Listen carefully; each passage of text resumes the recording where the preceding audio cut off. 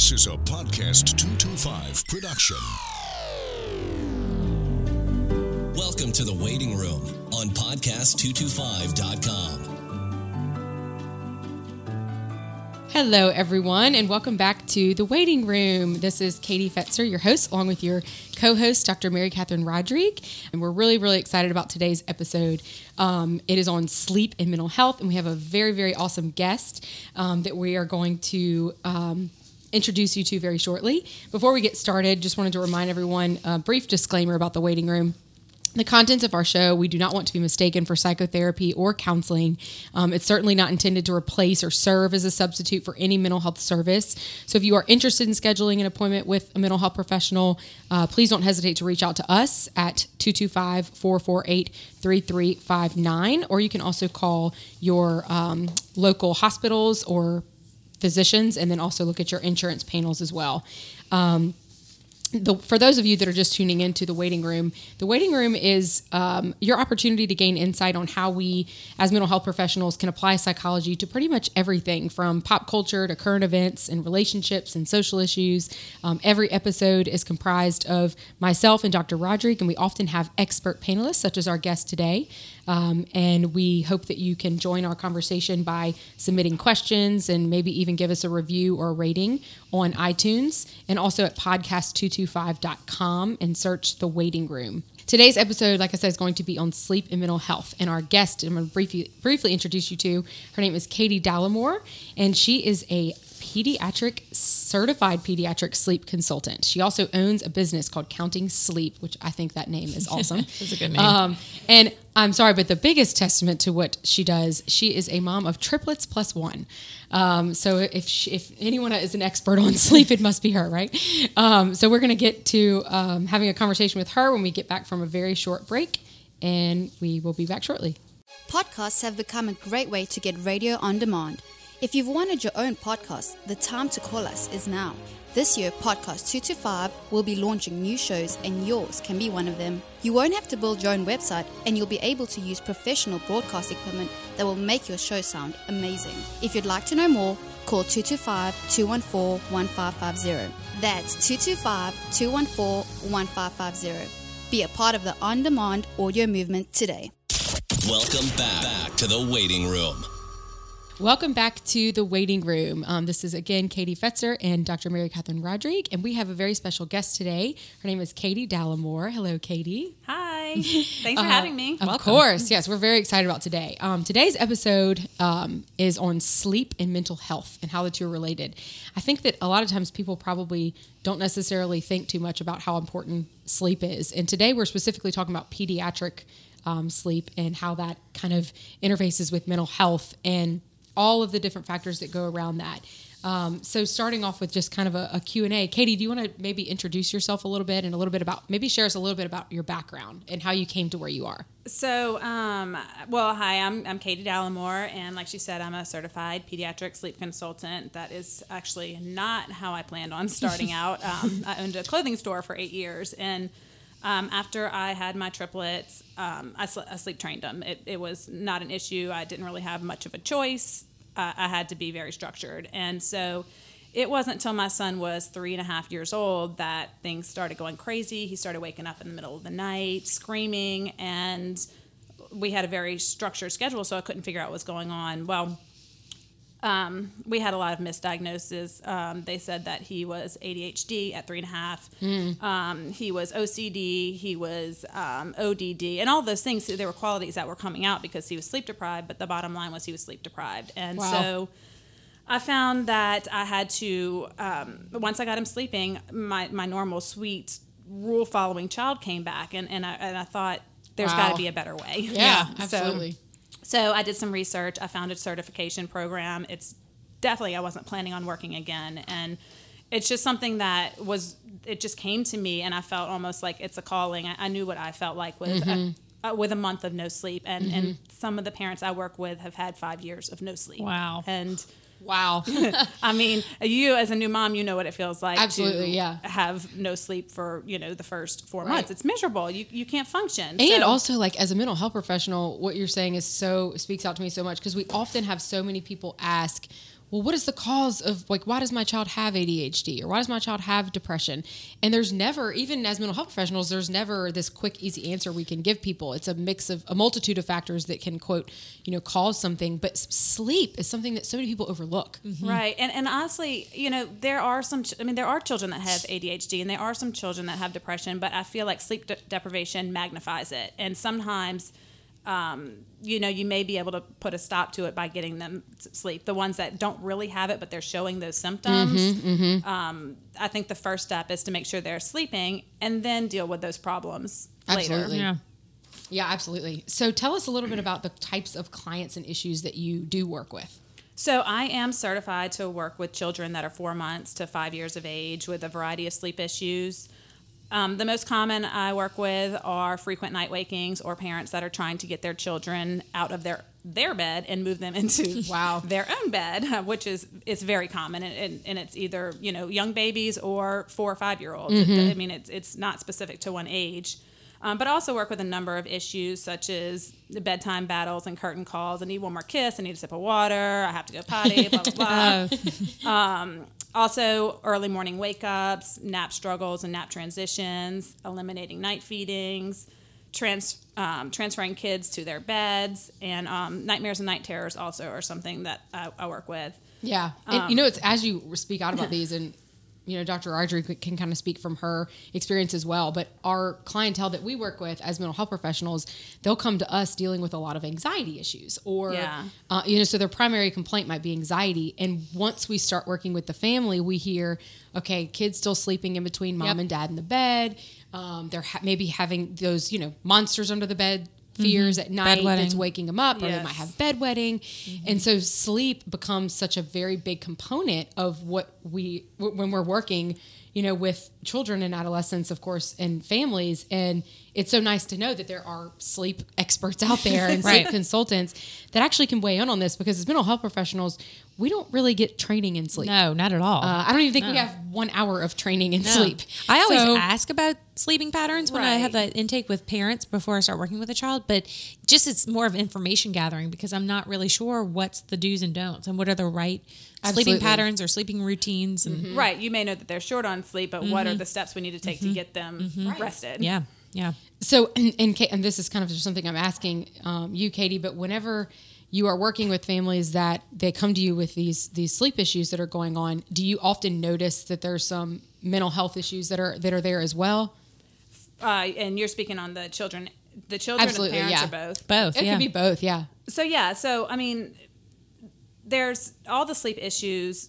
They lead to one thing. So it's not like, you have this issue and it leads to this mental health health issue. All sleep problems, whether you're waking up in the middle of the night or you're having trouble with naps, it all leads to sleep deprivation. That's the problem that we have to deal with. And also children's sleep, it needs to be consolidated. And if it's not going to be restorative. So, Oh, wow. See, that's key. That's something that I think a lot of people don't know. I mean, if it's not consolidated sleep, it's not restorative.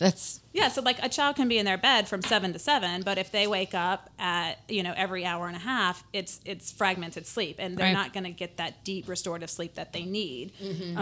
Adequate sleep is crucial for growth and development, as well as mental well-being. So, And I heard once that you never can catch up on sleep. Like that's just this kind of like a myth out there that you can only just prepare for better sleep the next night, but you won't if you only had 4 hours the night before. There's no way to kind of catch up and go backwards. Okay, so what would you say about that? Well, okay, so you can't get that sleep back, but you can catch up on sleep and get back to normal. I mean, you're not gonna, if you have a couple nights where you get zero sleep, you're not doomed for the rest of your life. Like you could, if you set up good, healthy sleep habits, you can get back to where you need to be and feel well rested and be able to focus and have appropriate energy levels. So, I mean, yes, I guess you can't actually get that night back, but you can definitely repay what's called a sleep debt.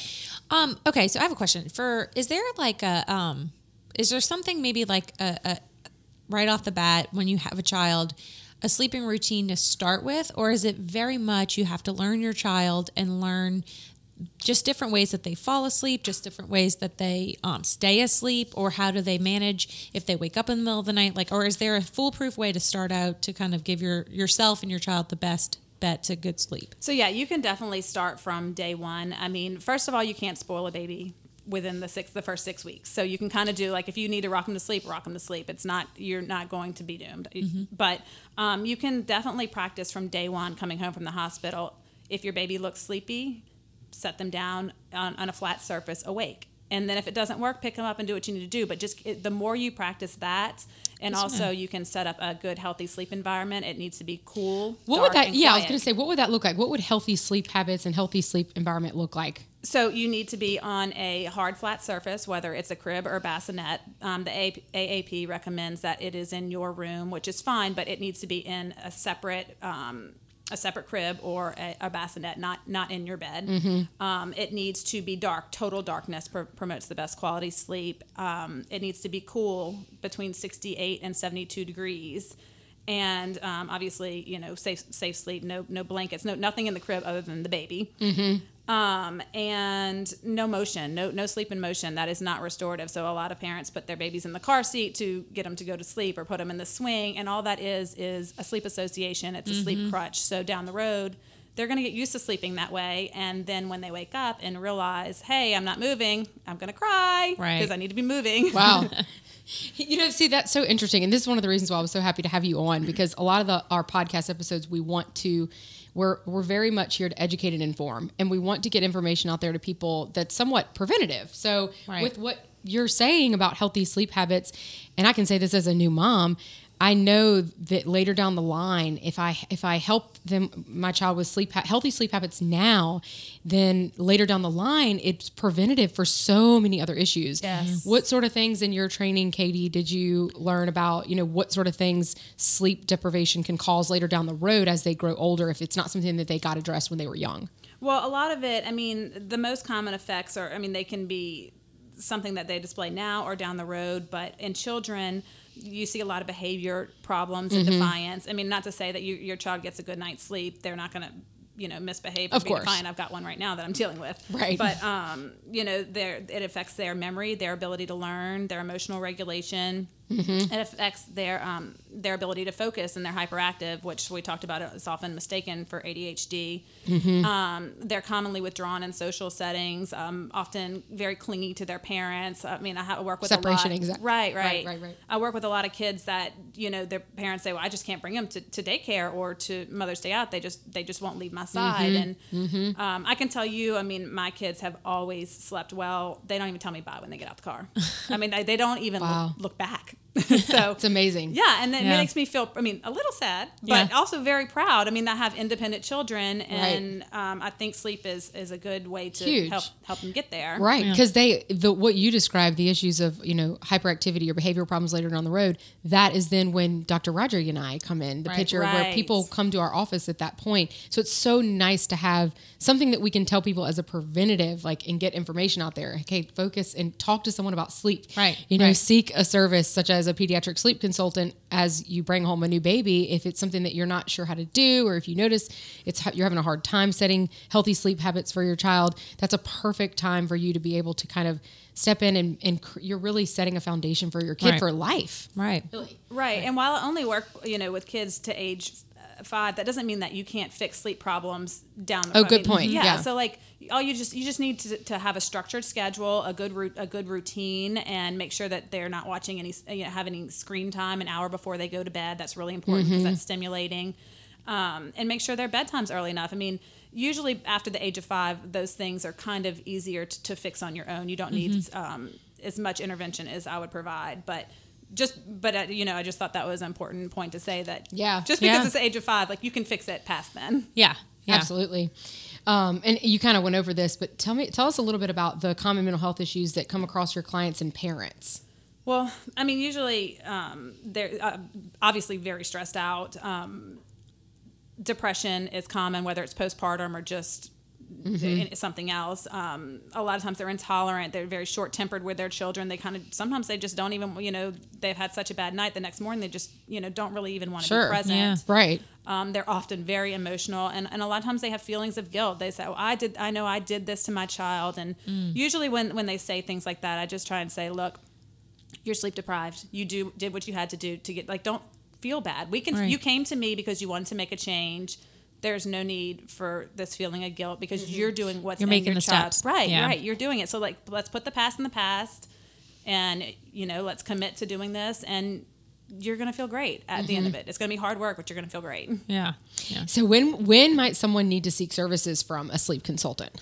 So, I mean, usually parents call me when they're absolutely at the end of their rope. They're desperate, and that's good because I know that those parents are willing to commit to the plan because, like I said, it is not easy, and it's going to take me 2 weeks of, some going back and forth and fixing things. But, and then some parents, the kids maybe go to bed late or whatever, but if they don't have a problem with it, if it's not fixed, if it's not broken, you don't have to fix it. But if your child is exhibiting symptoms, like I mentioned before, it's a good time to make a change. I find that so many parents are soliciting advice from Facebook or mom blogs. Good point. And, I cringe when I see those things because somebody posts a question and there's about 150 comments and everybody's got a different opinion. And it frustrates me because then that just makes you more confused and more stressed out. And then you feel like, well, I tried this, but my child didn't do what their child did. And every child is different. Every situation is different. And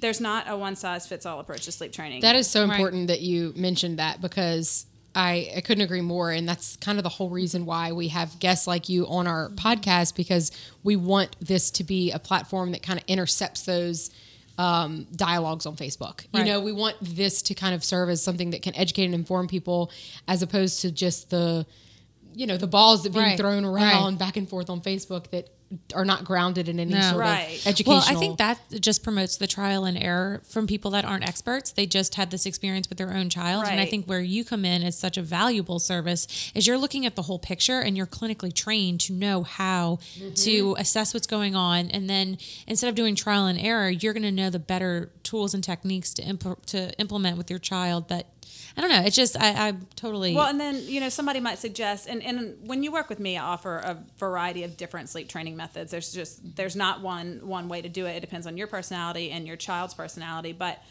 somebody will say, just cry it out. Let them cry it out. But if you don't have the right sleep schedule, the right sleep environment, the children are not taking naps at the right time, it's not going to work for you. And then there's also people that say, well, I did cry it out, but my kid only cried for 30 minutes. Well, your child could cry for 2 hours, and then you go in there after those 2 hours, and what that's taught your child is, now I have to cry for 2 hours.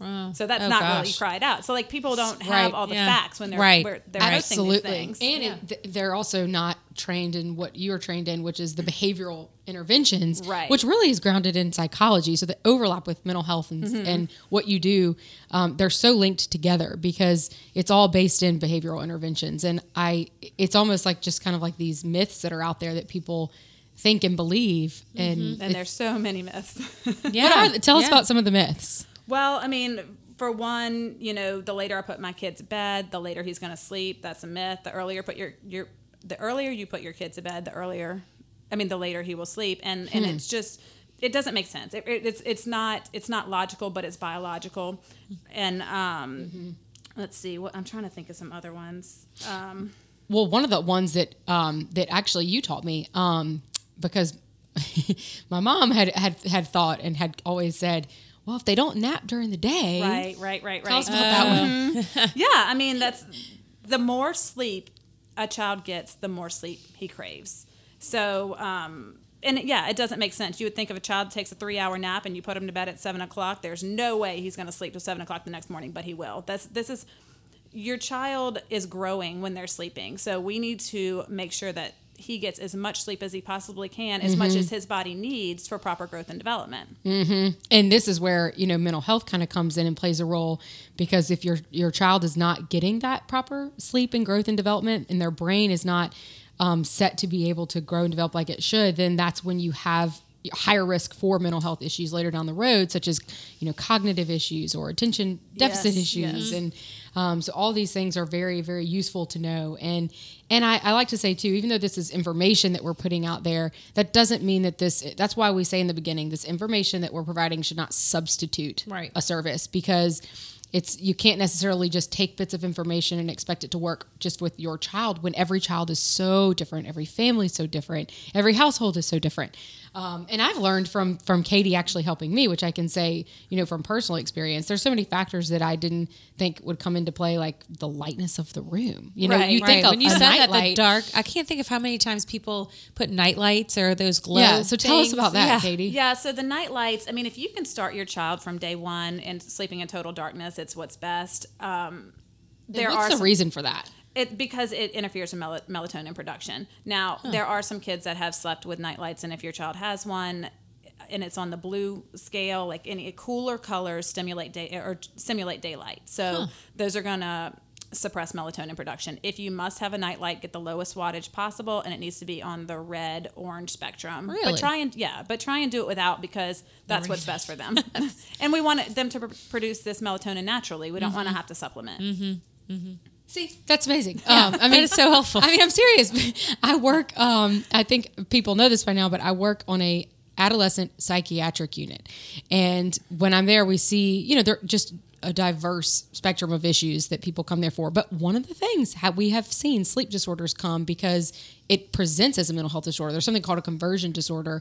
And we'll talk a little bit about this, but not much. But there's night terrors and nightmares, and Katie can talk to us about this. But whenever those children or adolescents are ended up on the psychiatric unit for those issues, they are given melatonin a lot of the times. And so, the actual pill that you give. And so I think that, like what you're saying, if you can give your child natural ways of producing melatonin on their own in the beginning, what that would do later on. Right. And the research is out there too. And sunlight's a good way to regulate that. So if you have a child that didn't sleep well at night and they seem groggy in the morning, like, you want to keep a consistent wake time. Well-rested children wake anywhere between 5:30 and 7. So if you wake them by 7 each day, but they're kind of groggy, take them outside, expose them to sunlight immediately. That's going to suppress the melatonin. Also, before bed or maybe before dinner, play outside. Let them exert all that energy, expose them to sunlight, and then after dinner, start turning all the lights off. And that's going to signal to the body, okay, it's time to wind down. It's time to start producing it. Yeah. Yeah. Wow. And poor little babies can't do that on their own. I know. So they look to their caretakers to do all these things for them. Yeah. And of course, for listeners out there, I know this is a lot of information, so it can feel overwhelming. So that's why people like Katie are out there for you to be able to call and talk to for support and for her service. Now, I know we wanted to touch on this briefly, but we could go on for a long time. But tell us a little bit about what you know about night terrors and what you would want people to know just on the surface. So they're often mistaken. One is often mistaken for the other. Often people say they had night terrors, but so night terrors occur in the first half of the night when the child is in deep sleep state. So usually before midnight, a night terror is going to occur. The good thing about night terrors, while they are terrifying for the parent, the child has no recollection of it. In fact, the child is asleep when it's happening. So it basically, what it is the child's asleep, but they're having trouble moving from one sleep cycle to the next. So they may sit up, they may call out for you. It's usually if you room, they don't recognize you, they're non-responsive. So if that's what you think's happening, if it's at the first half of the night, the best thing that you can do for a night terror is just to go. You can sit with your child to make sure that they're not harming themselves, but don't just let it run its course. Mm-hmm. It usually lasts 5 to 15 minutes, and the child will go back to sleep just as quickly as this night terror came on. Wow. But if you try and wake them up, if you try to intervene, if you do anything like that, it can trigger another one, and they could potentially last for hours. So the best thing you can do is leave them alone. You will be a hot mess when you get in their room, but they won't know anything. That when they wake up in the morning, they'll have no clue, and if you just let it pass, it shouldn't fragment their sleep. Wow. And, nightmares are different. They are usually occur in the second half of the night when the child is in REM sleep and they're dreaming. So it's usually brought on by something that they have seen during the day, something that they've experienced, maybe something they watched on TV. I mean, even something that you may think is not scary at all can, a child's imagination is unbelievable, and they can turn in. I mean, one of my children lately has been saying the monsters are going to get me, and so, you have to address those things during the day, but don't really bring it up. I mean, if they bring it up, talk to them about it, but never dismiss their feelings. Let them talk to you about it, and then give them coping tools. So for my son, who has been talking about monsters, I tell him, monsters, They're not real. They exist only in your imagination. So the good news is with monsters, you can change how they look. You don't. That's cool. You can, you know, let's draw a picture of a crazy monster. So next time you think about monsters, you can have a purple monster that's tap dancing in a hula skirt in your room, and that's pretty silly, right? We're gonna laugh at that. It's not scary. See, what I love about what you're saying is that it is so in line with how mental health professionals would recommend to treat nightmares because or monsters under the bed, because what we would call that is exposure therapy. So you're exposing the child to the monster and you're helping them face their monster, Right? So that they're changing the way it is, Right. and it Gain decreases control. decreases anxiety levels is what it does. Yeah. As they're exposed to it, they can then feel more empowered to be able to deal with it, but it also decreases their anxiety levels, which is what you want to happen. Right. Exactly. Right. Well, this is so helpful. Yeah, very. We could talk for hours. We could. Katie, we absolutely love having you on here. And before we kind of wrap up, is there anything out there that you want to just put information-wise, and especially with how people can find you? Yeah, I was about to people, say, how do people find you? Right. So my website is counting-sleep.com. I also have a Facebook page. It's facebook.com/counting-sleep-LA. Mm-hmm. You can also call me 225-802-6636. And you can also fill out a contact form through my website, kind of briefly telling me what's going on. And I have some blog posts on there, some information about myself and why I got into this. Like I said, I mean, I really didn't feel like I was ever going to, and I mean, never in a million years I thought I would do something like this. But Yeah, if I bet. I've helped, since I have begun, I've helped 30 families. And Wow. what they tell me at the end is just, it makes me keep going. I mean, it's a lot of work, but to give people the gift of sleep is just, Oh my gosh, it's I know. so rewarding. Yeah. Yes, Yeah. very true. Well, we are going to go on a quick break, and then we'll be back to recap shortly. And now, today's Manners Minute. What's the best way to get to know folks in your neighborhood? By looking up. We've allowed our modern technology to disconnect us, haven't we? No more sitting on the front porch before supper. We're in the house on the internet or watching TV. No more walking through the neighborhood visiting with neighbors. We're looking down at our cell phones and have our earplugs plugged in listening to music. Think about what we're gaining. More information? Think about what we're losing. Opportunities to build relationships with folks we see every day. I encourage you to unplug and get to know your neighbors. Here's a fun thought. Why not make a pet directory for your neighborhood? Snap a photo of neighbors with their pets. Add their names and contact info. Put it online or print. Valuable tool if a treasured pet is lost. Great way to get to know folks that's helpful too.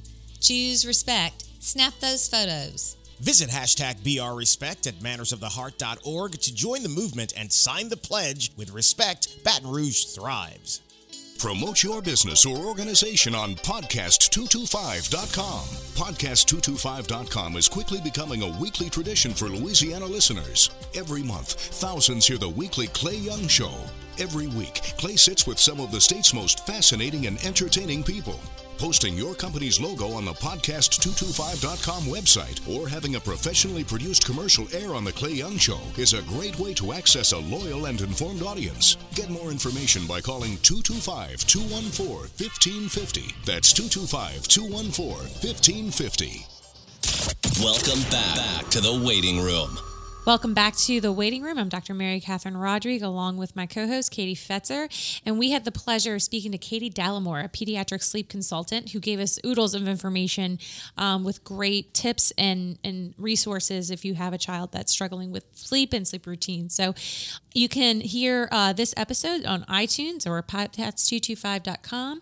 And check out our next episode where we will be tackling the college transition, how to help your kids once you get them to sleep, but then how to get them off to college, and just how to kind of help them find their path. So thank you for listening, and we will speak with you soon. Bye. Thanks for listening to The Waiting Room. This has been a podcast225.com production.